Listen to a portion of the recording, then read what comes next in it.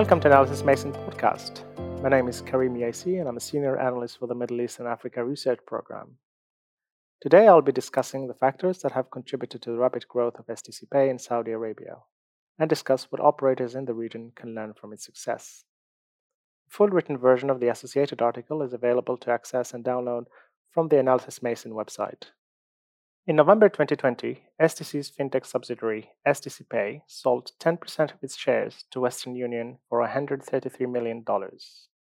This values the company at over $1.3 billion, thereby making it the first fintech startup in Saudi Arabia to reach the unicorn status. STC Pay has managed to establish itself as the main digital payment and money transfer platform in the country in just 2 years.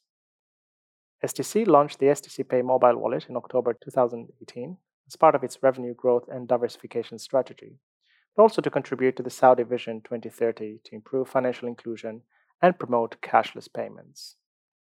STC Pay grew its base from around 500,000 at the end of 2019 to over 4.5 million at the end of October 2020. STC Pay also became the top mobile money service used by smartphone users, according to Analysys Mason's Connected Consumer Survey, which was conducted between August and October 2020.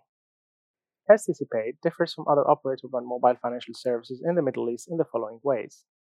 First, the company runs as an independent entity. STC Pay maintains close ties with its parent company STC in order to exchange technology know-how, but it has freedom regarding how it uses its resources and executes its strategy.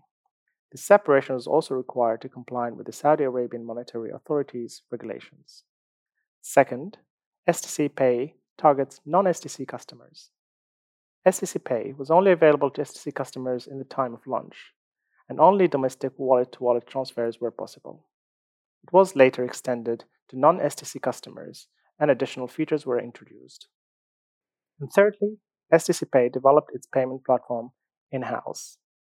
STC Pay was inspired by digital-first companies and adopted an agile software development approach in order to promote collaboration, flexibility, and continuous improvement. In addition to these differentiators, STC Pay has benefited from a favorable and supportive regulatory regime, as well as the strong financial backing from STC and its brand value. It has dominated the emerging fintech market thanks to its early mover advantage, superior app experience compared to those of traditional banks, an easy onboarding process for customers and merchants. It has also focused on the following two high-growth segments. The first one being international money transfer service. So STC Pay targets the large expatriate population in Saudi Arabia with a solution that is more convenient than using money transfer centers and has also lower fees. The second segment is cashless payments. STC Pay has onboarded more than 13,000 merchants across Saudi Arabia, including major retailers, restaurants, petrol stations, supermarkets, and coffee shops. To enable cashless payment, it has also partnered with food delivery companies. STC Pay has also used social media channels extensively and has introduced a referral program to promote its platform. It runs regular promotions such as discounts on purchased goods and instant cashback offers to grow its user base, increase app stickiness, and drive spending. STC Pay is now seeking to obtain a digital banking license in order to offer a broader set of services. If it succeeds in securing such a license, its parent company, STC, will inject a reported $214 million into the company, and Western Union, which now owns 10% of its shares, will purchase an additional 5% stake for $66.7 million. This new capital will help STC Pay to support its long-term expansion plans in the Middle East.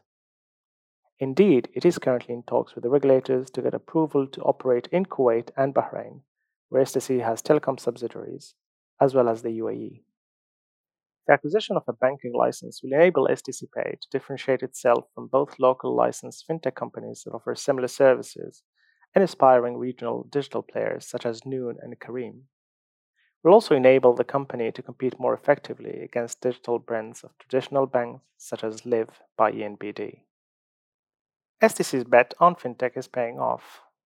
This should encourage other operators in the Gulf region to take more risks to diversify their revenue. The regulations and competition in the financial services sector in other countries may be less favorable than those in Saudi Arabia. However, operators could still learn from STC Pay's journey from being a wallet app provider to becoming a digital bank. For example, establishing a distinct operating entity showed commitment from senior management and willingness to provide autonomy from the parent company.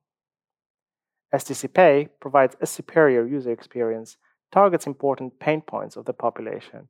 It integrates well with existing payment infrastructure. Operators could adapt these practices to their local context to unlock the full potential of mobile financial services in the Gulf region. There is more content on this topic on the Analysys Mason website. To automatically receive further episodes, please subscribe to the Analysys Mason podcast. Thank you for listening.